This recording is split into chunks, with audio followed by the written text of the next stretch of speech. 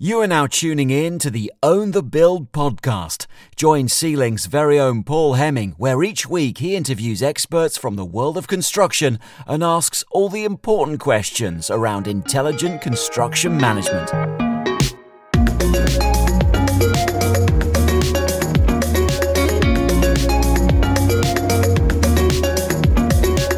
Hello and welcome to episode 73, would you believe it, of the Own the Build podcast with me, Paul Hemming.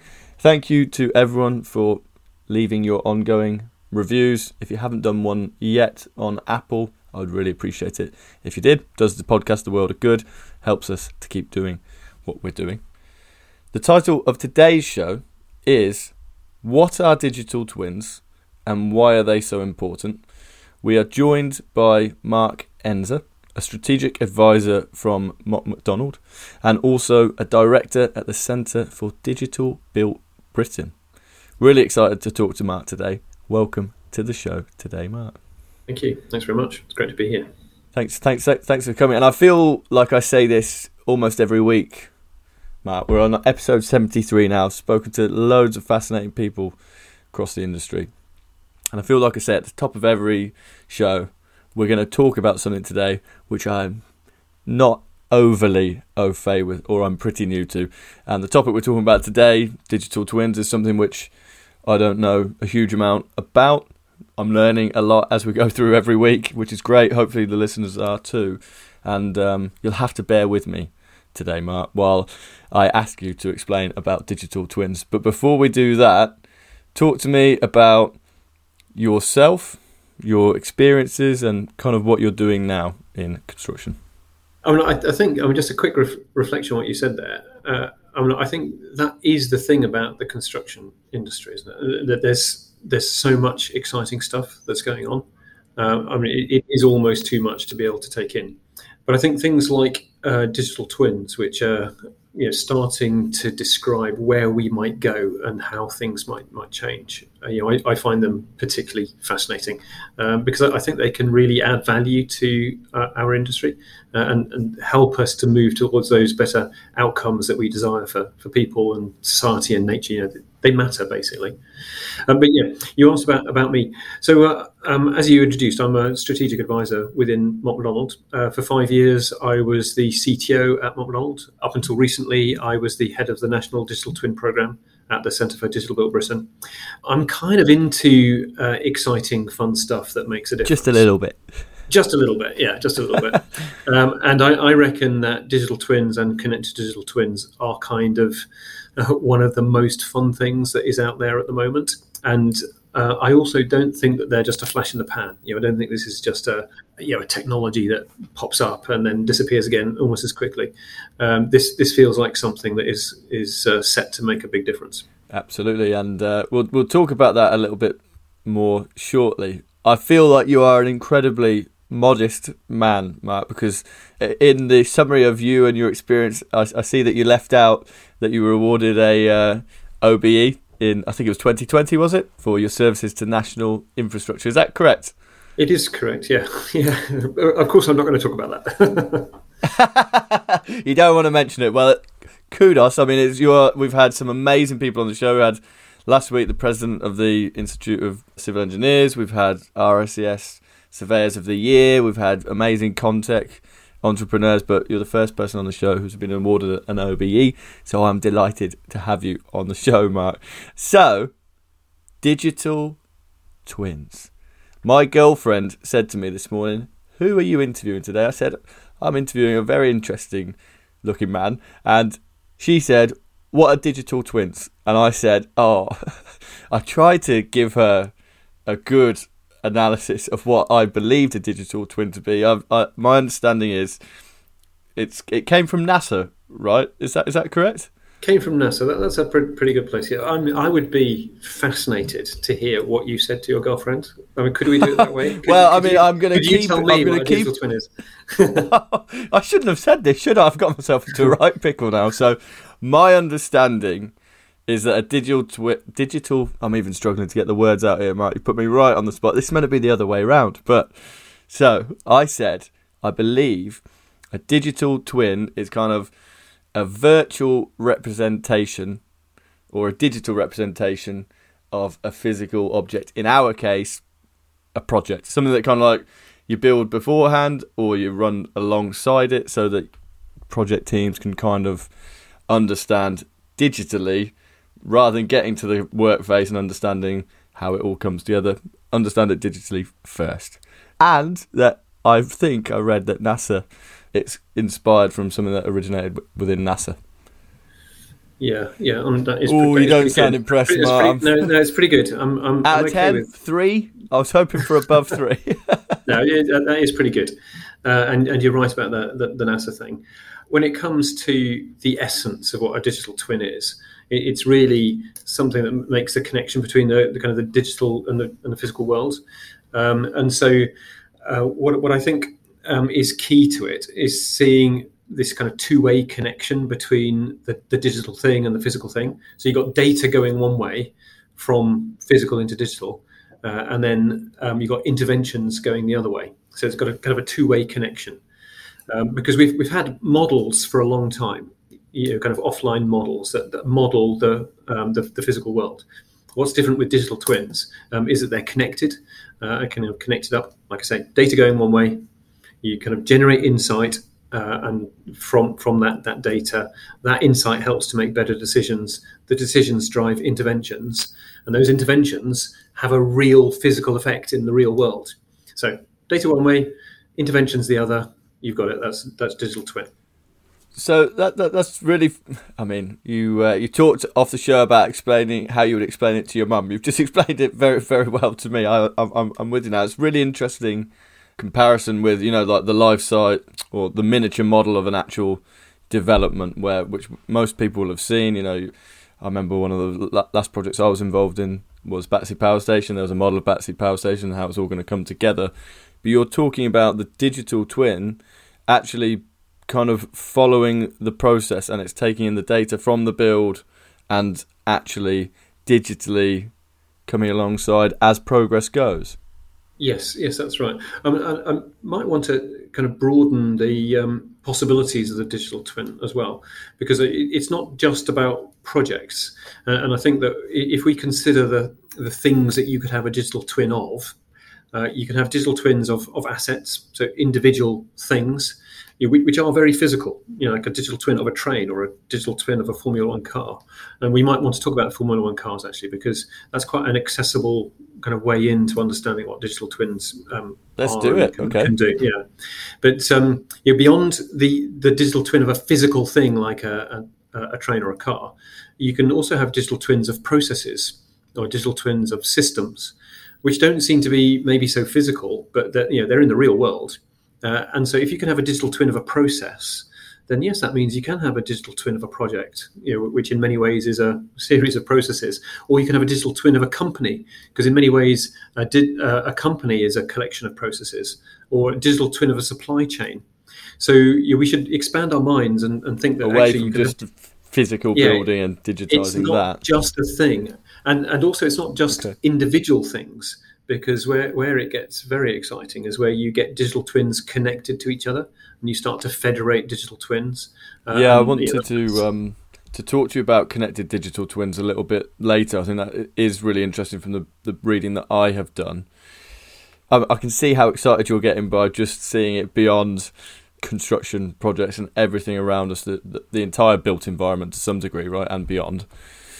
Could you describe how you see the future of construction alongside digital twin innovation and the timescales around that?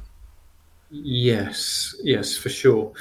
So I think something which is really healthy for us to do in this is to see construction as part of a bigger process. Now clearly, construction is hugely important in itself, but you can kind of see that upstream of construction, there's some design that goes on, and upstream of that there's some planning, and downstream of construction there might be some kind of commissioning and then integrating whatever that new thing is into the system, and then there's I think some really important processes around the kind of the operation and the maintenance of the thing that you've built. And maybe even more important than that is the use of it, because it's through the use of our built environment that we get the services, and from those services we get the outcomes that we want as society.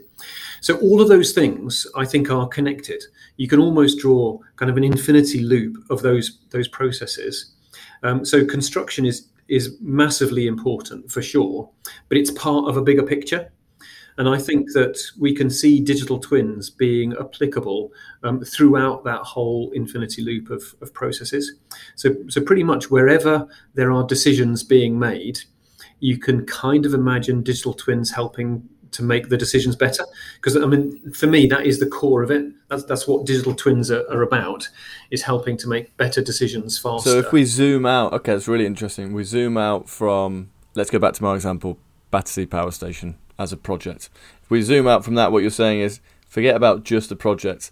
Think about the planning of the area, southwest London, then the planning of London, and actually building a digital twin of kind of like the city, almost like zooming out. Yes, exactly. And you can imagine different digital twins for different purposes at different levels in that. And so, yes, it could make perfect sense, actually, to have a digital twin of one single lift shaft, in that building, because that would help you to make operational decisions about that particular lift.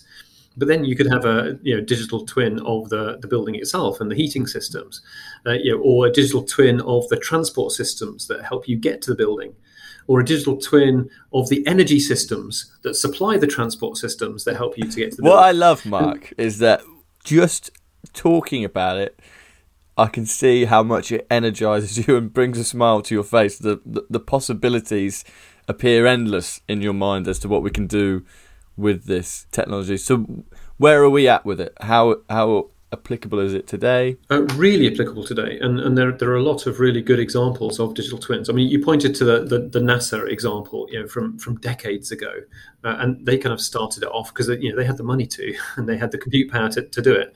But that's now available to us because the unit cost of everything to do with digital has fallen through the floor. So now it's available and applicable to us in the built environment. And so we can see all these potential use cases, and people are picking it up. And so already in the built environment, we see digital twins appearing. We see fewer of the connections between digital twins, and I know you want to come on and talk about that. So I think the state of the art at the moment is that people are developing individual digital twins and learning how to use them, learning how to get the value out of them. And like I say, I think a lot of that value is really to do with making better decisions faster. But there's so much more to do, because as you pointed out, when you're looking at my smiling face, I can see use cases pretty much wherever I look. And you can see them throughout that life cycle of processes that I talked about. You can see it across various different sectors. You can see it in different kind of levels of the city, individual buildings or the whole city. You can, wherever you look, there are the possibilities for these digital twins, and people are exploring it. So I would say we're at the beginning. There are some great examples. You can actually go and see some proper live digital twins. I saw one earlier this week, HS1. Even bigger smile coming across your face there, Mark. Yeah. So you should come along to the regular meetings we have, the Gemini calls every Tuesday. We have examples pretty much every week coming in. This week it was HS1 doing some fantastic work. And the idea really is to help advance the state of the art on digital twins, helping people to share what they've learned, so that this emerging community can learn and progress without having to fall down all the holes. That does make sense. Can I ask one thing that kind of sprung to my mind there, where you're talking about, and let's talk about the connection now and connected digital twins. Now, thinking back to, I'm guessing this technology is going to evolve. You say we're at the start. It's going to evolve over the next 5, 10, 20 years perhaps, right? And beyond. Thinking back to BIM now, and how in many ways I feel like what you're describing now, many people are kind of like going about building their own digital twins in silos almost, which is understandable. It's not, everyone's got their own commercial interest. With BIM, if we go back 20, 25 years, not dissimilar in some degree, right, in terms of creating libraries of their own, and it all kind of not necessarily being this huge area where the industry taps into. It's kind of owned individually, and almost the connection there isn't perfect now, right, with BIM in many ways with the libraries. So I'm just wondering, how do you feel about that comparison, and how is it going to be different with digital twins? What can we learn really from the BIM experience? Yeah, I mean, there definitely are similarities, but I would also say that digital twins aren't really a completely different thing from BIM, because there's an awful lot of what BIM is essentially about, which is the same essentials for digital twins. I mean, it's really all about information management, putting the right information in the right hands at the right time to make the right decision. I think fundamentally that's what BIM is about. It's information management. It's not just pretty 3D models. It's much more than that. And so I would see the work that is being done on digital twins as being a kind of a continuation of it. It's more like a kind of a spectrum rather than you can forget BIM now because we've got digital twins. It's part of the whole industry kind of growing in maturity. That makes sense, and I guess I wasn't necessarily alluding to the fact that thanks BIM, all the best. We're moving on to digital twins now, but more from speaking to different people with different sized organisations and different parts of the industry. I know that there are some clever people trying to find a way to make some BIM libraries talk to each other from different, whether it's a supplier to a contractor to an architect to a client, trying to bring that all together really. And of course, I'm no expert on digital twins, as I've explained clearly, but if people are in silos kind of creating digital twins on their own, which we're kind of alluding to now, is it the National Digital Twin Programme, which you were the head of, which is trying to pull this together in some way so that we get a standard that we can use? Yeah, it is pretty much exactly that. And so this word interoperability becomes really important in it. And I think interoperability is still really important in BIM as well, actually. So we shouldn't forget that. But I think when it comes to digital twins, there is a danger that everybody just kind of goes off and does their own thing. But if we believe that there's more value in having digital twins talk to each other, this idea of kind of getting the connections between digital twins, then they kind of have to speak the same language. And if they're all speaking different languages to each other, it's going to build friction into the system. So one of the key things we have to do is work out how to reduce that friction, enable secure, resilient information flow across organizational boundaries. That's a big part of the challenge. And so I think interoperability is a big enabler of greater value in the digital twin space. But people will get value from digital twins just if they do it all by themselves, and they are already. I think they'll get even more value if they do it in a way which is a little bit more standard, then they can talk to each other. Yeah. Okay, excellent. Well, look, we are flirting with the topic of digital twins and connected digital twins. Let's learn more about it, but let's just take a little bit of a break here, Mark.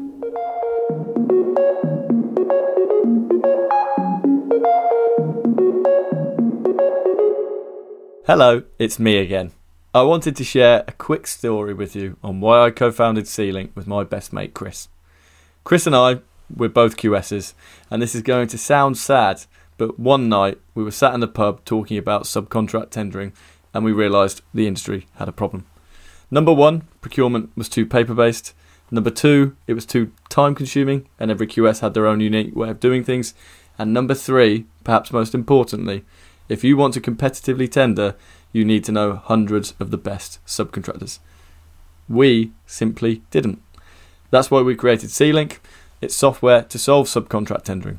We wanted to remove these challenges and help the industry get better. So if you, or someone you know, tenders with subcontractors, you've got to see our software. Head over to our link, www.get.c-link.com/podcast to find out more. I will include it in the description box, so again, there's no excuses. Now, let's get right back to the show.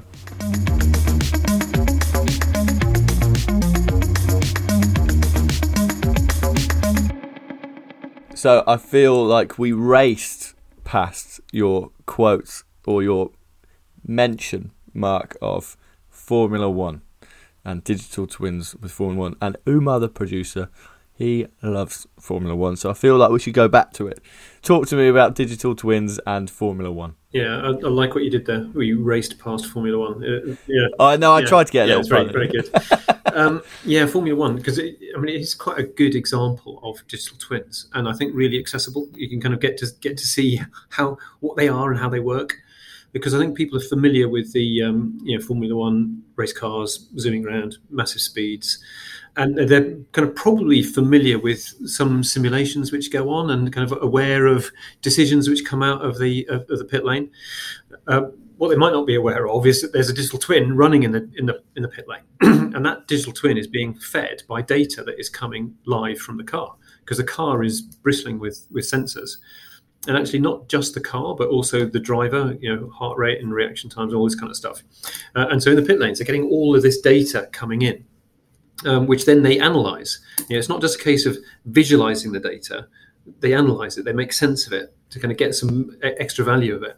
And the kind of thing that they're doing is working out the kind of the optimum fuel management or engine management, or even when to bring the car in for a tire change. Those kind of things.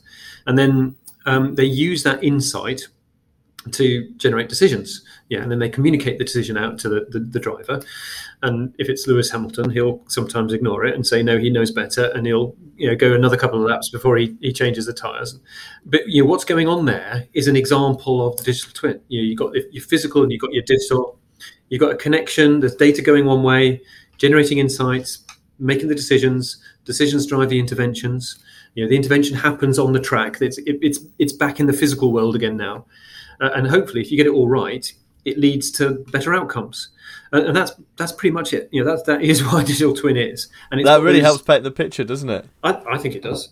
And I think it also kind of shows what you could describe as an information value chain. That those words that I used to there, right, that they follow each other. Where you've got a data flow, which helps to generate the insights, which drives the decisions, interventions, outcomes. And in that kind of flow, the thing that releases the value is the better decision. So really, the whole point of doing all of this is to make those better decisions faster.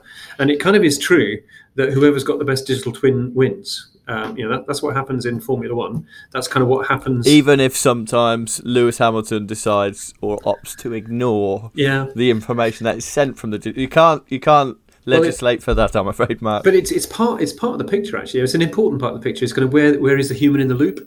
And you can have humans in the loop in various different places in the digital twin. Very often, the human in the loop is in making the decision and then in enacting the intervention. But you can imagine digital twins where there is no human in the loop. And maybe there's a human outside of the loop having a looking at the visualization. But one of the things which I think is important... But the important thing being the data, right? Well, the data is important, and that's what it all gets based on. But without doing something useful to the data, it's just data. You have to generate insight from it, and insight has higher value than the data on which it was based. And you quite often hear people nowadays, don't you, saying, there's too much data, I'm drowning in data. What I'd say is, maybe there's too much data, but there's too little insight. And so, what we have to do is turn the data into insight. And the way we do that is by sense making, by the analysis that makes sense of the data. I think one of the other things in this is to kind of show that there are many different digital twins for many different purposes. I introduced that slightly by saying you can have a human in the loop or not in the loop or in different places. But also there's other things like whether it has to be real-time data or not. And I think what we'd say from the National Digital Twin Programme is it's better to think about right-time data because not every digital twin needs to be fed with a kind of a millisecond refresh rate on the data. It really should depend on the purpose. And likewise, the fidelity of the model. You don't want to pay for a super high fidelity model if you don't need it. And so the fidelity of the model should be driven by the purpose. And I think this is actually quite an important point on digital twins is, what is the purpose that will drive the function? Yeah, because one of the things that I wanted to ask you actually, Mark, was also going back to a point that you mentioned earlier about NASA had the money to create a digital twin. We now, as an industry, have information and technology is much more accessible, so it's easier for us to access it as well. How do you see digital twins impacting SMEs in construction? Is there something that SMEs could do right now to benefit from this technology? Oh yeah, absolutely, massively. I mean, I think that it'll be an awful lot of the SMEs that actually drive the state of the art forwards fastest. Really? Oh yeah, because they're more agile and faster moving, and they can kind of get with the program much quicker than some of the bigger companies, and then bring what they can do to the bigger companies. So one of the things that you're really keen to do on the National Digital Twin Programme is to help a really healthy market to evolve with low barriers to entry, making it really easy for the smaller players to play as well as the bigger players. So yeah, SMEs I think have got a massive part to play in this. So what would, if I could ask, like, there'll be lots of SMEs listening. There'll be people who are senior management directors at SMEs listening with intrigue, I'm sure. What would your advice to those SME listeners be? It's really to bring whatever it is they have, because I would imagine that an SME won't have the whole picture. They'll have a bit of it, but they need to bring their piece of the puzzle and join it to the others. So I think one of the brilliant things about digital twins is that it's not really a technology.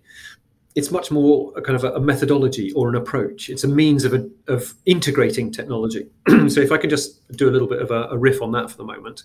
So taking in the data from the kind of the real world and getting it into the digital world, that needs sensors, something that gets hold of the data in the first place.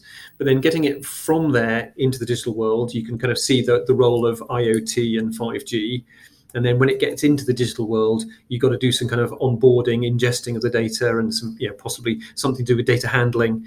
And then once it's in the digital world, you're trying to make sense of it. And so that's where kind of AI and ML and various different approaches to modeling might make sense. I already said you don't have to always have a really high fidelity model. I mean, there's lots of different types of models, agent-based models or physics-based models, etc. So there's an awful lot of kind of openings there for SMEs with specialist models. But then there's also the stuff to do with the visualization, because more often than not, a human will need to look into the digital twin and understand what's going on. And so there's the stuff to do with AR and VR and MR. Okay, so now we've done the visualization, then there's decision support tools to help to make the better decisions, and then getting it back into the physical world. There's all sorts of ways of doing that. Which could be going to do with task orders to get a human to do it, or it could be to do with robotics or smart machines. So what I've tried to do kind of very briefly is kind of go around that loop from physical to digital and back to physical again, and pointing out there's an awful lot of places where there's lots of different technology that needs to be integrated. Now, I'm imagining that SMEs will bring a piece of that puzzle, and it could be any piece of that puzzle, but something clever. And so what they need to do is get it kind of integrated into the platform, into the system that is making the digital twin actually work. So what the SME should do is kind of recognise their potential role in this, and then have a chat with the other people who've also got a potential role in it. And if it's something which you're not being exposed to necessarily as an SME, as an organisation, i.e. it's not on your projects, not on your developments, your schemes, whatever you want to call them, how could you then... What would your advice be to them then? How can they start to get exposure to it? How can they start to understand it? Can they come to the meetups that you've been talking about?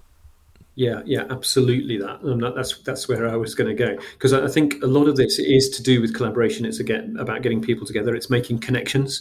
So I know we're going to talk about connected digital twins, but actually making those kind of technical connections are in some ways the easy bit. It's much more difficult to make human connections, and so I think it's really important for us to see this whole thing not as being a kind of a technical thing, but a socio-technical thing. And so making the human connections is massively important. And it's about collaboration, convening, connecting, coordinating. And so on the National Digital Twin Programme, we kind of thought that through and thought it's really good to establish a community of people who are really into digital twins, whichever bit they're into. They might want to be an owner or a provider of products and services or an investor. Is there anyone more into it than you, Mark? Oh, yeah. You wouldn't believe it. The smile is getting bigger and bigger. There's a really vibrant community into this. So what we did was establish this thing we called the DT Hub, the Digital Twin Hub, which is specifically for people who are excited by this kind of stuff. And the DT Hub is now hosted by CPC, the Connected Places Catapult. and they're kind of looking at ways to develop that community in really exciting, positive ways. We have this stand-up meeting every Tuesday. The idea of that meeting, we call it the Gemini call, maybe for obvious reasons. And each Tuesday, we have about 80 people come, and they hear examples of best practice in digital twinning. And so these SMEs that you're talking about, they can say what they bring, because the community is really keen to hear. So I think that this community that I'm talking about is really the way of bringing things together. And then hopefully what comes from it as well is the emergence of a genuine industry voice, because I think for the overall program to be successful, we kind of have to bring together government and academia and industry. And industry usually is very fragmented, isn't it? But if we've got this community in the DT Hub, hosted by Connected Places Catapult and supported by other catapults, it suddenly gives it a pretty powerful voice that I think means that we can advance the overall agenda much quicker. Fantastic. Okay, so the DT Hub is the place to go, the Gemini call on a Tuesday, and I'll talk to you afterwards, Mark, about links and so on that I can put in the podcast description for people to go to. We have been trying to talk about connected digital twins for at least the entire show now, so I don't think we should try to get onto it. Could talk to you about many other things, I'm sure. But you talked about seeing lots of different examples and case studies almost every week regarding digital twins. I can see that there is a little bit less progress with the connected digital twins from what you have mentioned. Yeah, you're right. How is that progressing, and how is it different? Well, I think the thing that we've talked about, and I think we've covered it really nicely, actually. You're questioning the whole thing about the Formula One. We've dug into what an individual digital twin is, and each individual digital twin is a cyber physical system because it's connecting digital and physical. But they're individual, and what we mean by connected digital twins is basically getting digital twins to talk to each other. Now, a digital twin talking to another digital twin is really about data sharing. It's getting a data flow from one digital twin to another. It sounds more exciting in a way, doesn't it, having digital twins talking to each other? And it's very accessible. But under the hood, it's quite boring, and it's to do with data sharing. But data sharing is incredibly important and also very difficult, usually for human and organizational reasons rather than technical reasons. But what it does mean, and I kind of hinted at this before, is that to reduce the friction in that network, ideally digital twins should speak the same language, or at least what we should do is minimize the number of languages they speak so that translation is easy. And so what we were working on the National Digital Twin Programme is this idea of an ecosystem of connected digital twins. We imagined that there would be lots of different digital twins for lots of different purposes across the built environment. And then we want to make connections between them. An example would be for electric vehicles, because if you think about electric vehicles, and particularly given that they also carry batteries. You love cars, don't you? Formula One, electric vehicles. I can talk about sewage if you like, but oh no, let's go back to electric vehicles. Okay, we're on electric vehicles for a little bit longer. And you kind of think that what are they? Are they part of the transport system or part of the energy system? Because they can be part of a storage solution, because there's a lot of them, or there will be, and they've all got batteries. So when it comes to something like electric vehicles, is it part of energy system? Is it part of the transport system? The truth is it's both. And so you kind of need digital twins of the energy system to talk to digital twins of the transport system, because they meet. And I think where all of these things meet most obviously is in a place, in a city, where all our various different infrastructure systems come together to serve people. And that is water systems and energy systems and telecom systems and transport systems. They all actually meet and interface. And so it does make a huge amount of sense that the digital twins of each of those systems can talk to each other. Yeah. This is far, far wider reaching than just construction. It is kind of loads of different sectors coming together to have this digital twin? It really is wider, but that's not to denigrate construction, because construction matters. We know this. Construction matters. It's something like 8%. We believe here it matters a lot. Yeah, and you are right. It's something like 8% of GDP. It's huge. And so digital twins are totally relevant in construction. I guess the thing I'm saying is they're relevant elsewhere as well, and really they should be joined up. We should have proper systems joined up thinking. But construction is a big part of it. Of course it is.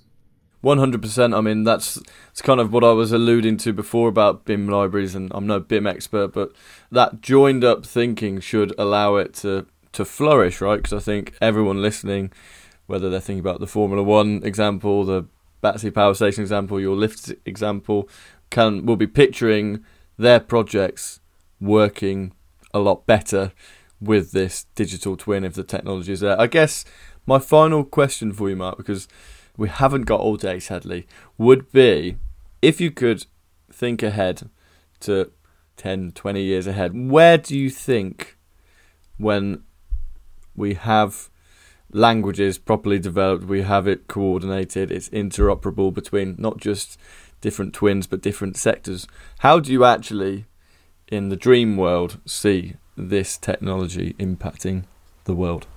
Oh, that's a really good question. So I think that it has the potential to impact the world in an incredibly positive way, because the big challenges that we face just now as humanity are kind of systems level challenges. Climate change, it doesn't just happen to one sector, it happens to all the sectors. It's a systems level problem. And so achieving net zero, or achieving climate resilience, or achieving circular economy, these big, massive challenges that we have as humanity, they're systems problems. They can't be solved in silos.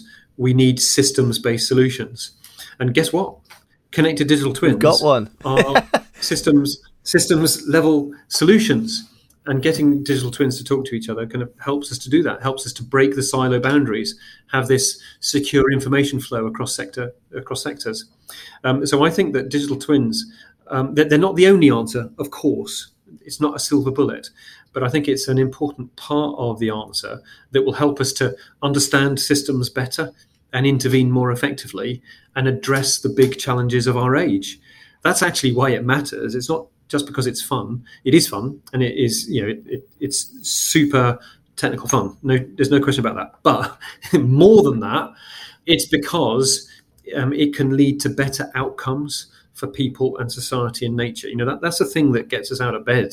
It's because it matters, and it can deliver real beneficial outcomes at a level that will make a difference. Well, thank you so much for coming on the show, Mark. I feel like I'm going to speak to Anna, my girlfriend, now and give her a far better explanation of digital twins. And I'm even thinking back half an hour ago to my quite pathetic attempt to explain digital twins. I feel like I know everything about it much better now. I'm really fascinated to learn more. So to connect with Mark, I'll be sharing your details, Mark. I'll also ask Mark to give me details of the DT Hub Gemini call, and I'll put that in the podcast description. Thank you very, very much, Mark, for coming on today's show. It's been an absolute pleasure to have you here. Yeah, it's been a huge pleasure for me as well. Thanks for asking such good questions that take us in really exciting ways. Oh, that's very kind of you. No, it's all on you, Mark. Thank you so much for coming in. And everyone listening, as always, I will speak to you next week. Have a great week ahead. Cheers.